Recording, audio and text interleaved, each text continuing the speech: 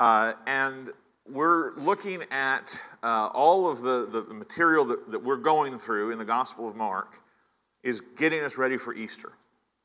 And is taking us to the great climax of salvation history, which is Jesus laying his life down as a ransom for many. And so we have kind of given an overarching title to this section of Mark as King's Ransom. And so we're getting used to what it means, what it requires for us to be saved, which is a king's ransom. So this text really puts in front of us the key question that every single one of us must deal with, must answer, and must answer with not just a sense of, I hope so, but a sense of confidence. And that is the question that is presented to us by this gentleman that we know as the rich young ruler in our text. And he asks the key question, what must I do to inherit eternal life? What must I do to inherit eternal life?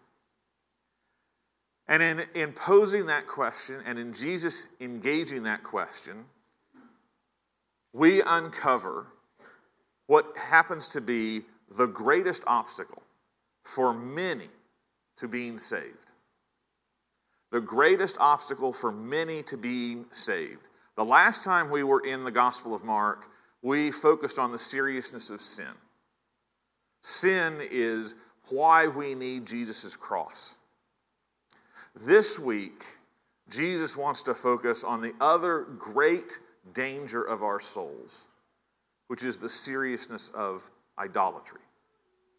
The seriousness of idolatry. You see, for most people, it is not that Jesus saves us from our sins that we have trouble accepting. What most of us have trouble with, the obstacle that stands in the way for most people in receiving Jesus, is letting go of their idols.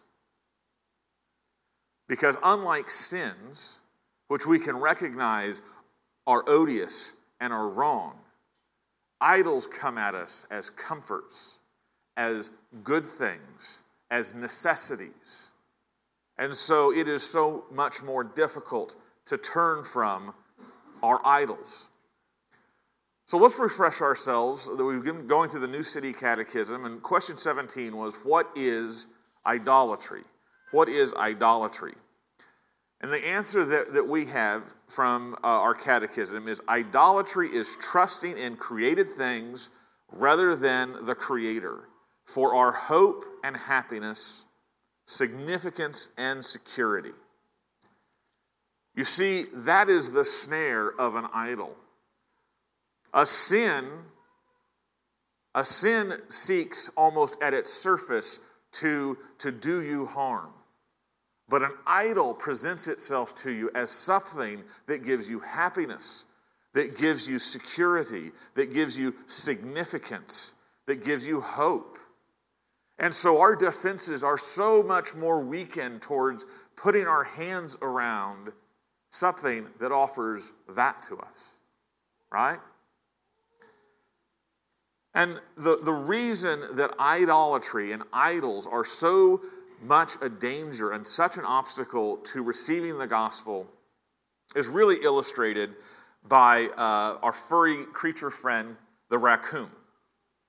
So one of my favorite childhood books was Where the Red Fern Grows. And Where the Red Fern Grows is a story about a young boy who lives in the Ozark, Missouri, who gets two hunting dogs to chase raccoons and hunt raccoons and do all of that.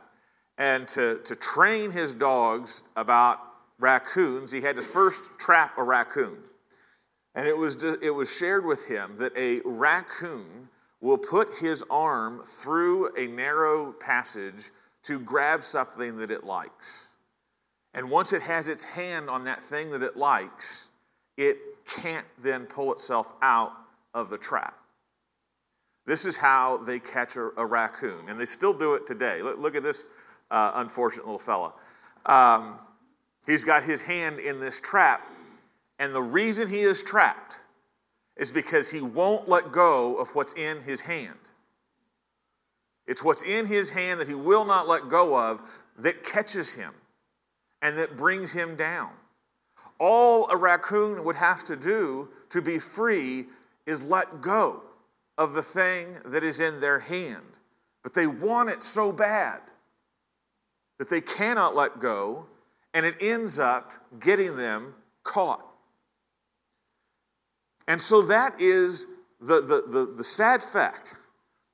Most of us have raccoon hands. Most of us have raccoon hands, and they have been put in a trap, and you don't know how to pull it out because you can't imagine letting go of what you've put your hand on. That is idolatry. The main point of our passage is to tell us this, to stress to this, to take hold of the gospel. We must let go of some things that we hold dearly. To take hold of the gospel, we have to get rid of our raccoon hands. Okay? And so as we go through this passage, all of these segments of the text hang together to really illustrate three things that Jesus calls us to let go of so that we can take hold of the gospel. And the three things that we have to let go of are self-importance, self-sufficiency, and self-entitlement. So let's go through our text and look at these in turn. The first thing that we must let go of if we are going to take hold of the gospel is we must let go of our self-importance. So our passage starts with an episode of a bunch of little kids, babies, being brought to Jesus. The word for children includes any little kid. So very likely we have little babies involved in this passage. We have infants being brought to Jesus by, presumably moms and dads. And the disciples come into this scene as the obstacle. They want to prevent the parents from bringing these little children to Jesus. They are trying to fence Jesus from the nuisance of all of these little children.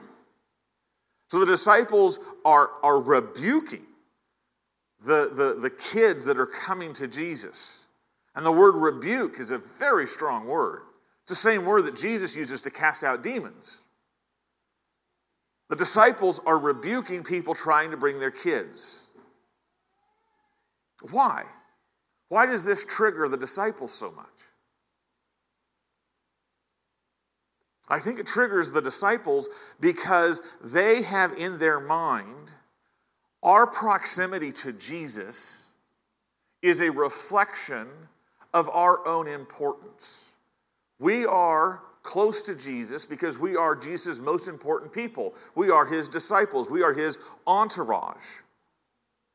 And so there is this idea that lives, and we have talked about it in Jewish thinking, that the person who gets to be closest to the host, to the center of attention, the person who gets to sit at the table next to the person who is the host, is the most important person in the room. Right? And so here we have all of the most important people to Jesus, his disciples, seeing little children coming and getting to be on Jesus' lap, being even closer than them. And this is a scandal to their mindset of how things are supposed to work, because children, most especially before the Industrial Revolution, and so in the time of Jesus, in the Roman Empire, children were the most unimportant people in the world. They provided nothing. They solved nothing. They only consumed. They were only challenges. They were only burdens. Our age of adoring children is a very modern thing. Children were a challenge, and they were unimportant. They were literally the nobodies of the ancient world. And so the disciples cannot handle the thought that they are going to be pushed out of the center with Jesus by the attention of a bunch of nobodies.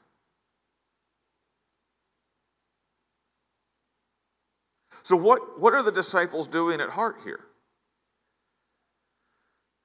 They're operating on the very standard way that we conduct ourselves in all sorts of situations. They are comparing themselves and determining by comparison that they have a closer position, they have a greater right? They look at themselves as more important than children, and so they rebuke the coming of children. And they do that by comparing themselves with these children. And so it's worth just bringing this right in front of us. We all make ourselves important by comparing.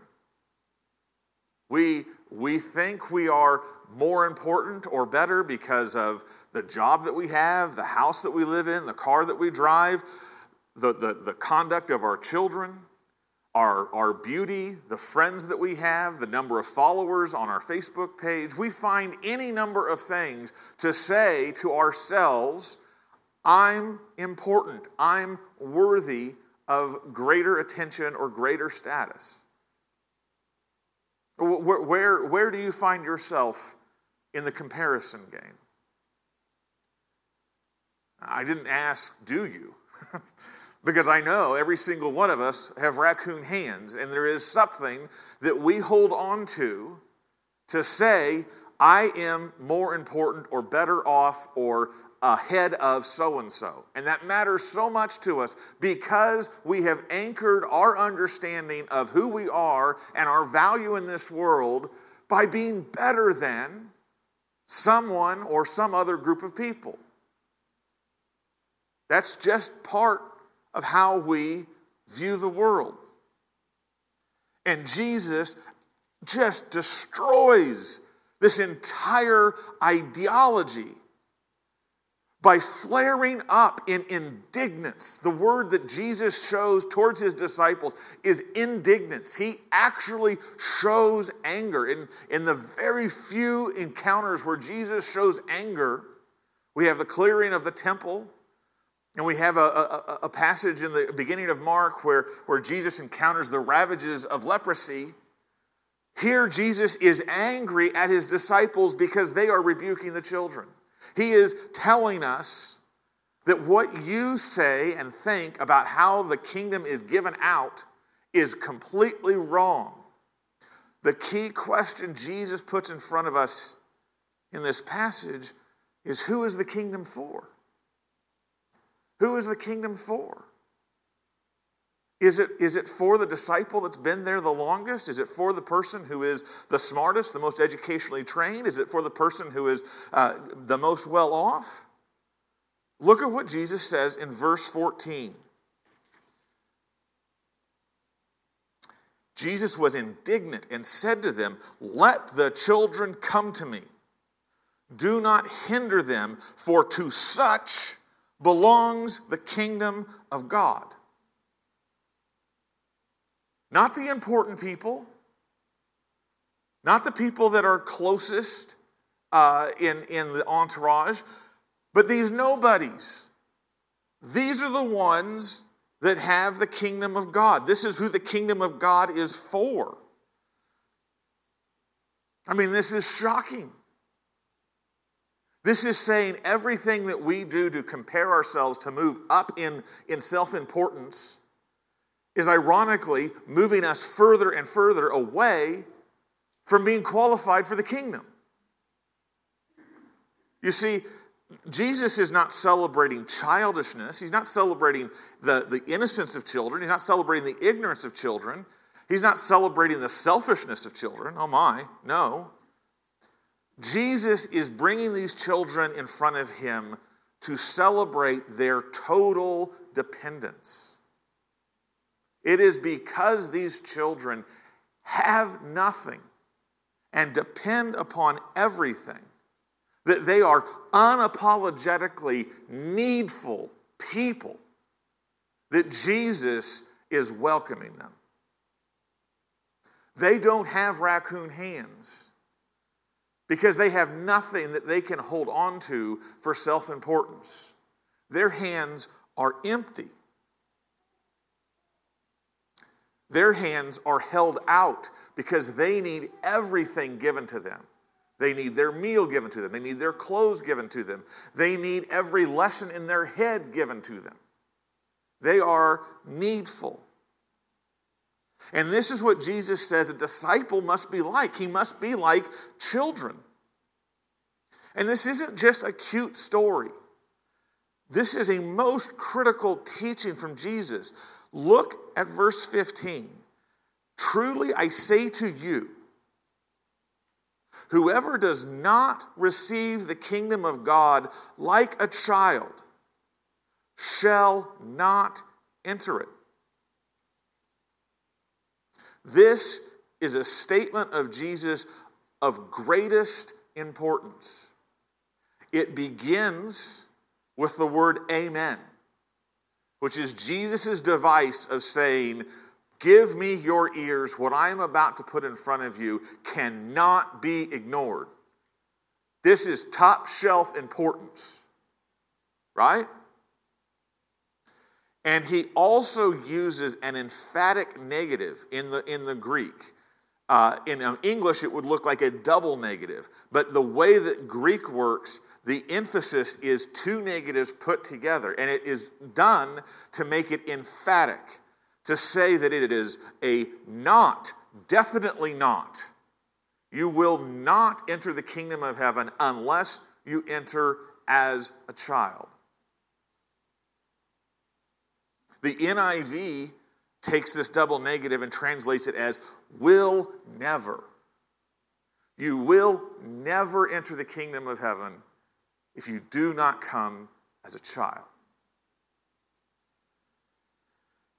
In the Sermon on the Mount, what is the very first beatitude that Jesus declares to people?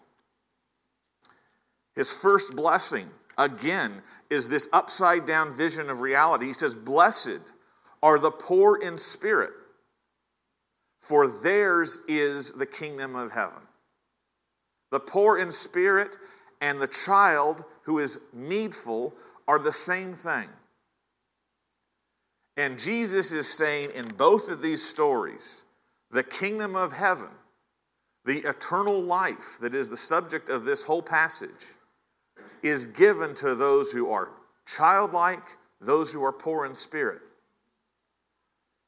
And as if to disabuse us of the thought that that is one category of people in the kingdom of heaven, this double negative says these are the only people that make it into the kingdom of heaven.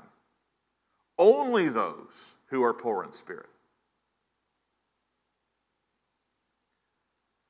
I like James Edwards' comments on this passage. It's a little bit longer quote than I usually use, but I want to share his words. He says, in this story, children are not blessed for their virtues, but for what they lack.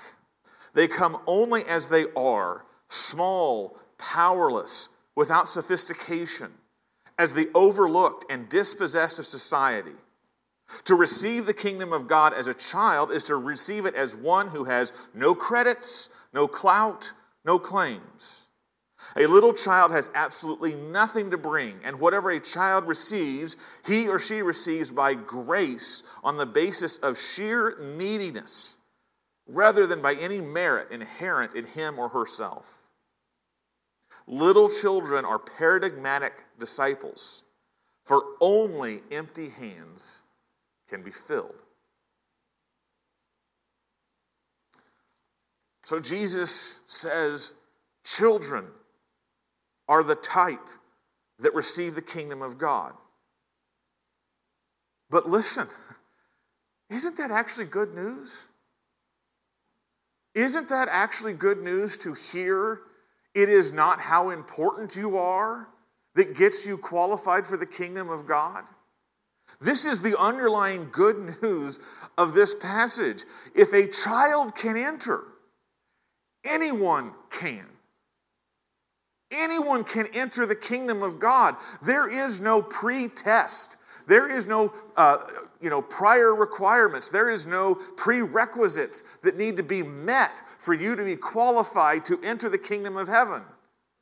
All you have to have is nothing. Nothing. All you have to have is a need, a desperate need. This is the only thing in the world that works this way. You are qualified simply when you're empty.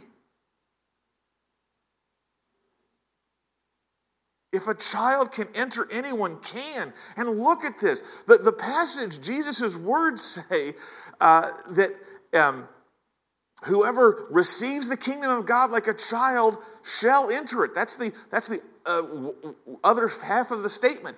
Anyone who receives the kingdom of God like a child. The child who receives the kingdom of God, i.e. receives it as a gift with empty hands, receives it completely in the position of needfulness. They have it. They have the kingdom of God. The most needful people are given everything in the gospel. If a child can enter, anyone can. So if we want to be part of the kingdom of God, our raccoon hand has to let go of our own self-importance. What does that mean for you? Where are you puffing yourself up, holding your self-esteem in the who you are and what you've done part of your life? Jesus wants you to find who you are as I am Jesus's. And anything else that we do is a move into self-importance, and it's a clutching of an idol that is trapping us from inheriting the kingdom of God. So, beloved, where does self-importance pull you? Now, the second thing that we must let go of is our self-sufficiency. We must let go of our self-sufficiency. Immediately after this encounter with the children,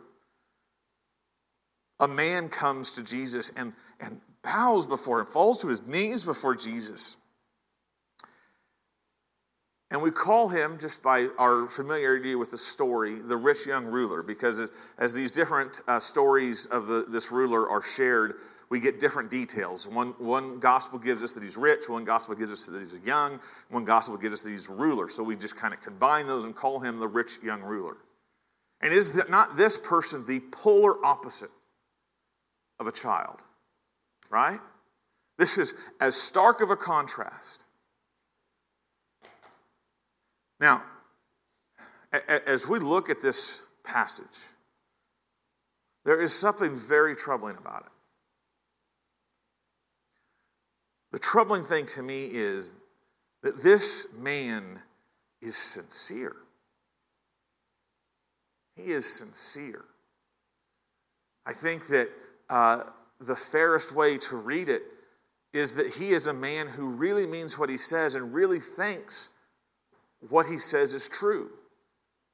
So we read in verse 17, as he was setting out on his journey, a man ran up. He had enthusiasm, and he knelt before him. He had respect, and he asked him, "Good teacher, what must I do to inherit eternal life?" I think this guy is sincere. He really wants to know, and he's come to Jesus, unlike the Pharisees, who have constantly stayed away from Jesus or have only come to Jesus to try and trap him. This man comes and really asks the question Jesus wants us to ask. What must I do to inherit eternal life? But what's troubling is, even though he is so sincere, at the end of this story, he leaves. He is sincere, but he leaves. he does not join Jesus. You see, the number one enemy of coming like a child is our sense of self-sufficiency.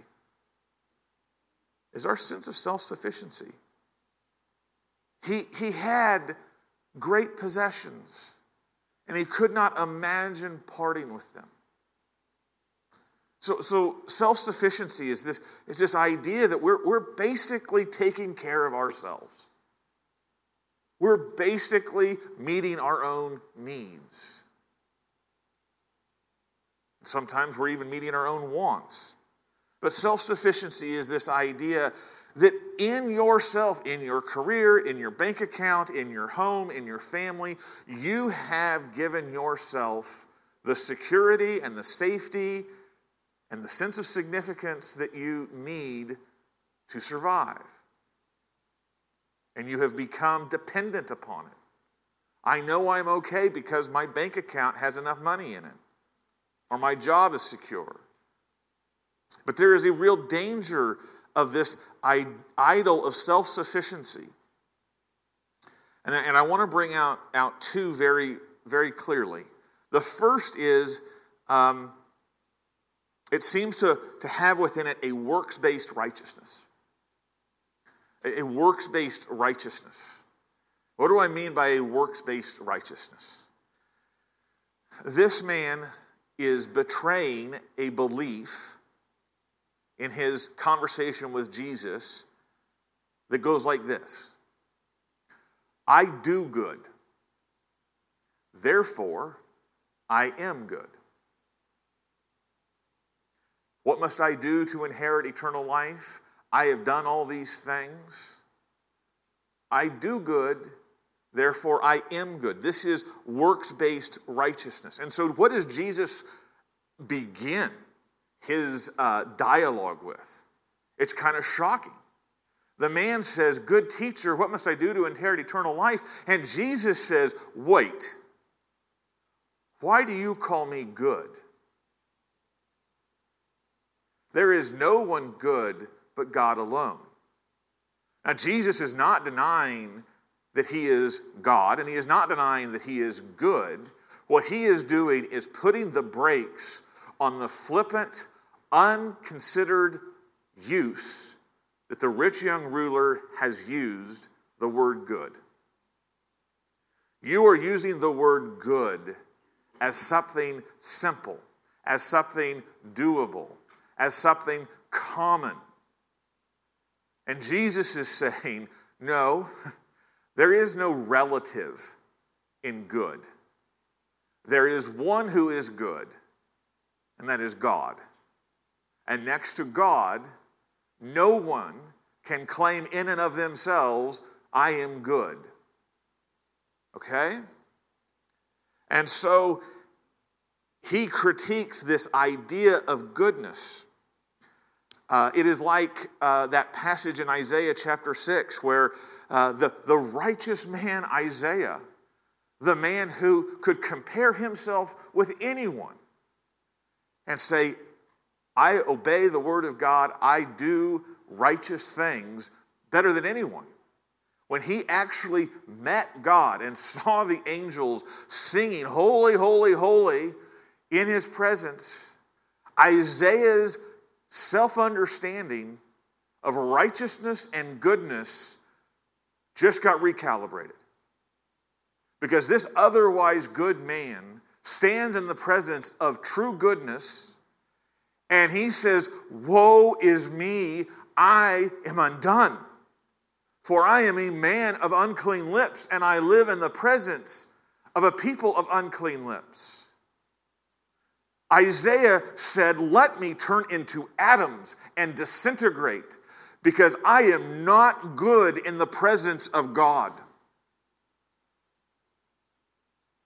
You see, that is what Jesus is trying to impress upon this man by questioning his flippant use of good.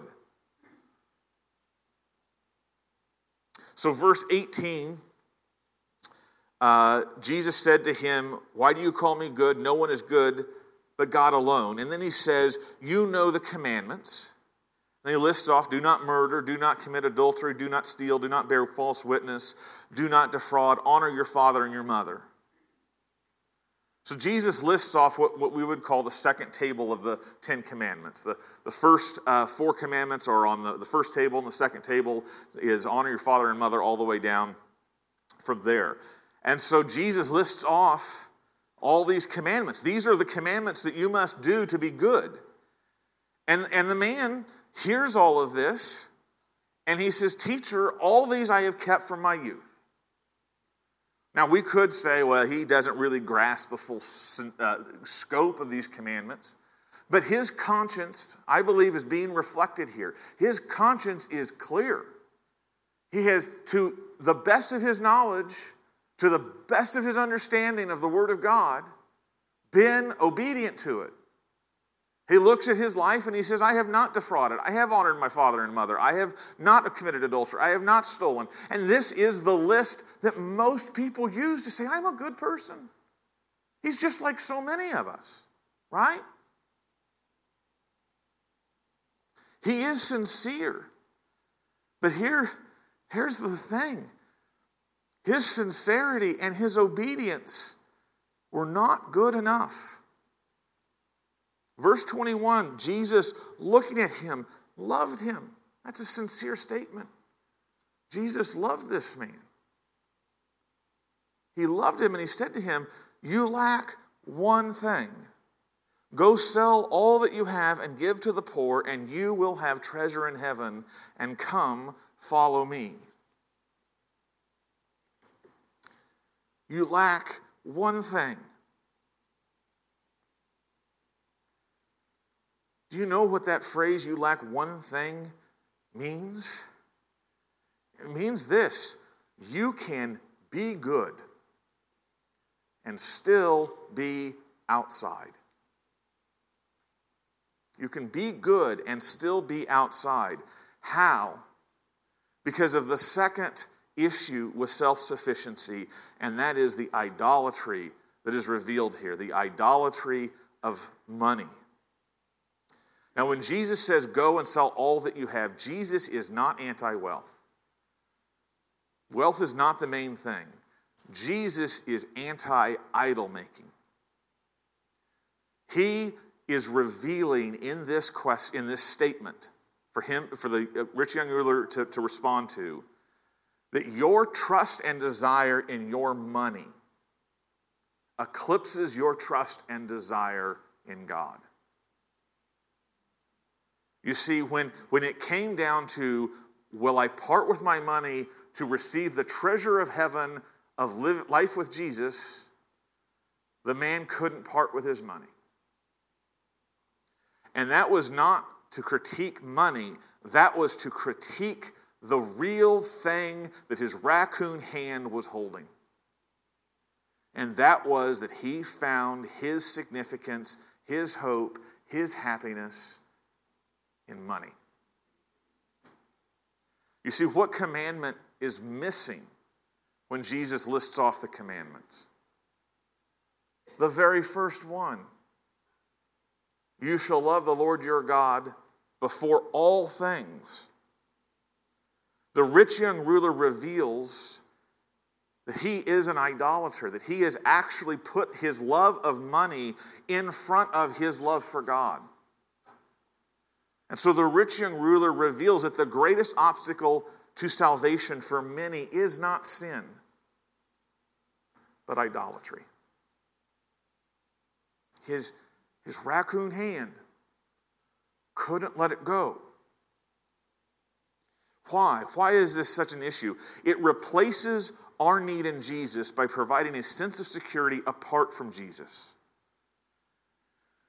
Now, we could just principalize and talk about idolatry in general, but I think that we need to follow the first idol that is on the text in front of us, and that is the idol of money. I think we need to ask ourselves, do we have the idol of money? Timothy Keller, one of my favorite pastors, shares this in his book, Counterfeit Gods. He says, as a pastor, I've had people come to me to confess that they struggle with almost every kind of sin. Almost. I cannot recall anyone ever coming to me and saying, I spend too much money on myself. I think my greedy lust for money is harming my family, my soul, and the people around me. Greed hides itself from the victim. The money god's modus operandi includes blindness to your own heart. So I think it is worth asking the question, are we in this room struggling with an idol of money? Keller talks about the blindness of heart. So here's what we think when we think about greed. This is a picture of greed. Right? Scrooge McDuck jumping and swimming in his, endless mountain of gold coins, all self-absorbed. That's greed. And you know what? I'm not guilty of that. Right? I don't have any greed because that's what greed is. But that's the deceitfulness of the heart. Maybe a more accurate picture of greed is something like this. Maybe a little bit hard to see, but this is a chart of the charitable giving as a percent of personal disposable income. And it shows that we are in a downward trend. By the way, the high point on this chart is 2.3%. But right now it says that America, not the church, America is giving about 1.7% of their disposable income to charity. Now, we can't overstate that. And I'm not trying, I think you have been a very generous church, and I'm not saying this chart applies to you in any specific way, but we are the richest country in the world of all time. And we are a country where the average amount of money that we can share with all of the needs in this world is 1.7%. We are putting our coffees, we are putting our cars, we are putting our vacations, we are putting all sorts of things above love of neighbor. That may just be an indication that what the rich young ruler is afflicted with is something that we have to examine ourselves. Right? Let me make it direct. How would you respond if you came before Jesus and he said, you lack one thing? Go sell all that you have and give to the poor, and you will have treasure in heaven, and come follow me. Could you take that command? Would you say, that's worth it? It's for our own introspection. Selling all, is Jesus saying that the way to eternal life is selling all? No, absolutely not. That is not, he is not equating you have to impoverish yourself to receive eternal life. What Jesus is saying is that you have to reject all the masters of your heart but one. He is saying you have to let go of your idol and put yourself in Jesus. Jesus is the only Lord.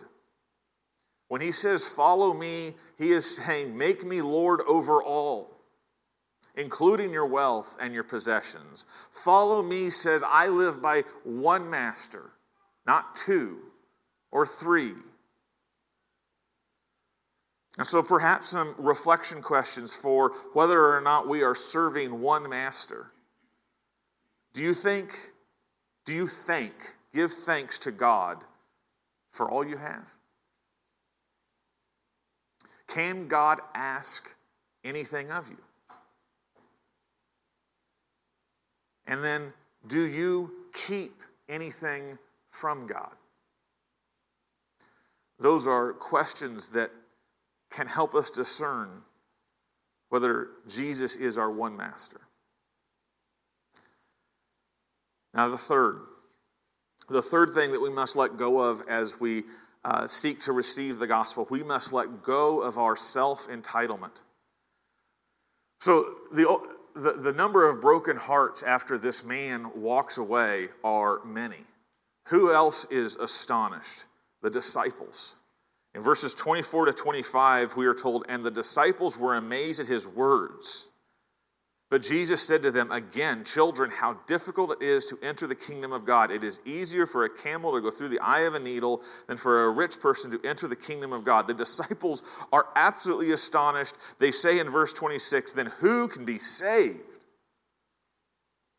You see, here again, we are discovering the worldview of the disciples.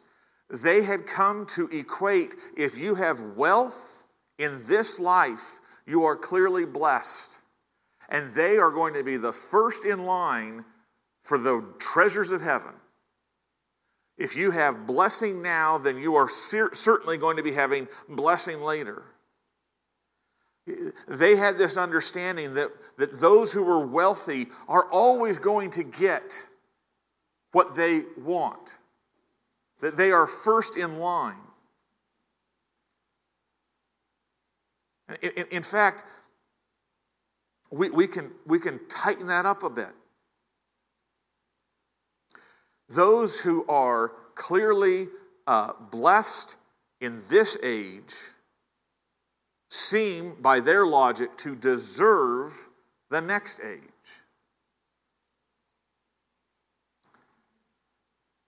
And so we have in this astonishment this idea that there is a deserve that can be seen in our world. That there are some who deserve. And they deserve it because they led a good life, or they deserve it because they have their own blessing in this world. They deserve it because they're important. They deserve it because what would heaven be without me? Right? If I'm not going to heaven, then who could possibly go? I mean, me not getting to be in heaven? Come on. Heaven's empty then. There is inside of us this sense of I should be in heaven. I deserve it because I have lived a life that shows I'm a good person, either by our wealth or by our friendships or by our good works or whatever we want to list. But Jesus' words cannot be sidestepped. He says that it is easier for a camel to go through the eye of a needle than for a rich person to enter the kingdom of God. He is saying that salvation is impossible from our side. We are disqualified. There is no ability, no leverage, no entitlement that can possibly get us to heaven. We can never deserve eternal life. I don't know, but maybe that's the most important thing from this sermon. We can never deserve eternal life, because watch how your heart will put the word deserve in a lot. So we can never deserve eternal life. But here's the good news. Verse 27. Verse 27. Jesus looked at them and said, "With man it is impossible, but not with God. For all things are possible with God." All things are possible with God is another way of saying God alone can do it. The only way that you can inherit eternal life is if God gives it to you. It is by grace alone. How has God made the impossible possible? He made it by spending His treasure from heaven, His beloved Son, spending all of it on the cross, so that by His precious blood we might receive all of his riches. It is because Christ became our ransom that the impossible has become possible, that we can inherit eternal life. But what about our cost? I mean, if my raccoon hand has to let go of self-importance and self-sufficiency and self-entitlement, I mean, that's costly. That's so upside down. Beloved, we will have to kill many idols.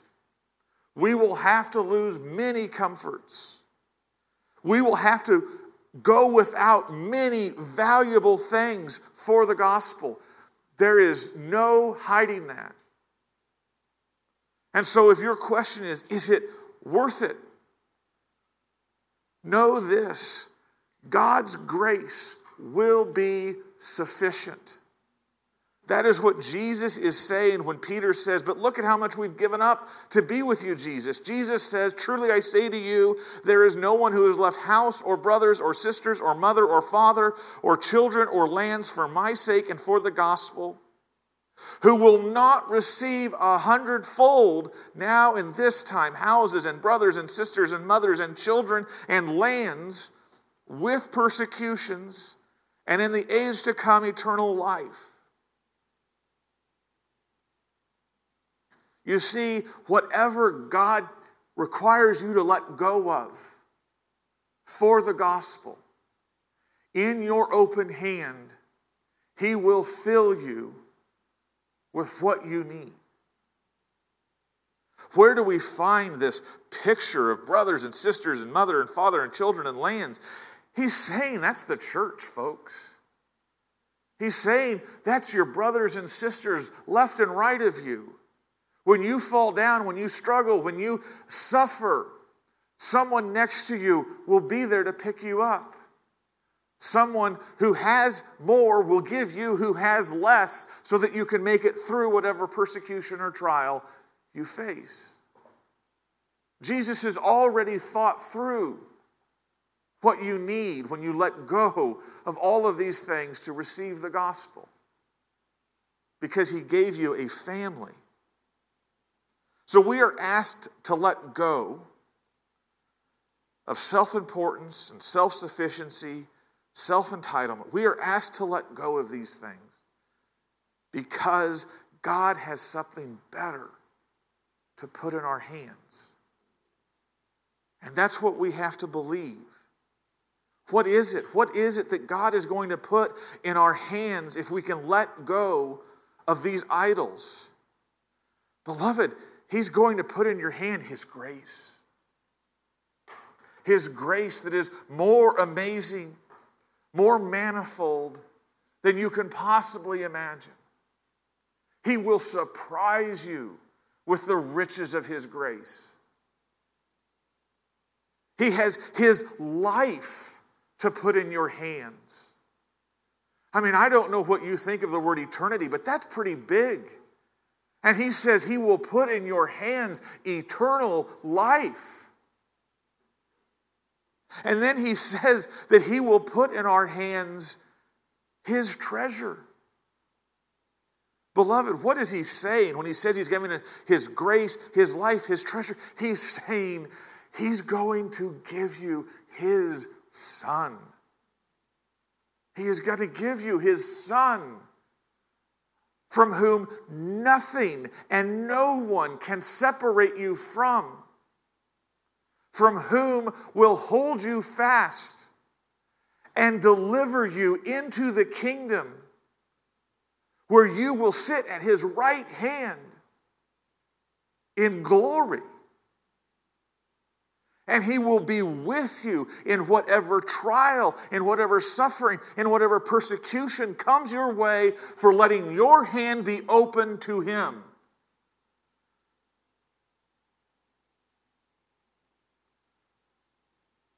Is your hand open that it can be filled with the joyous good news of God's Son for you? Beloved, if a child can enter It's open to anyone. Receive this gift. Open your hands and say, God, give me Jesus. Amen.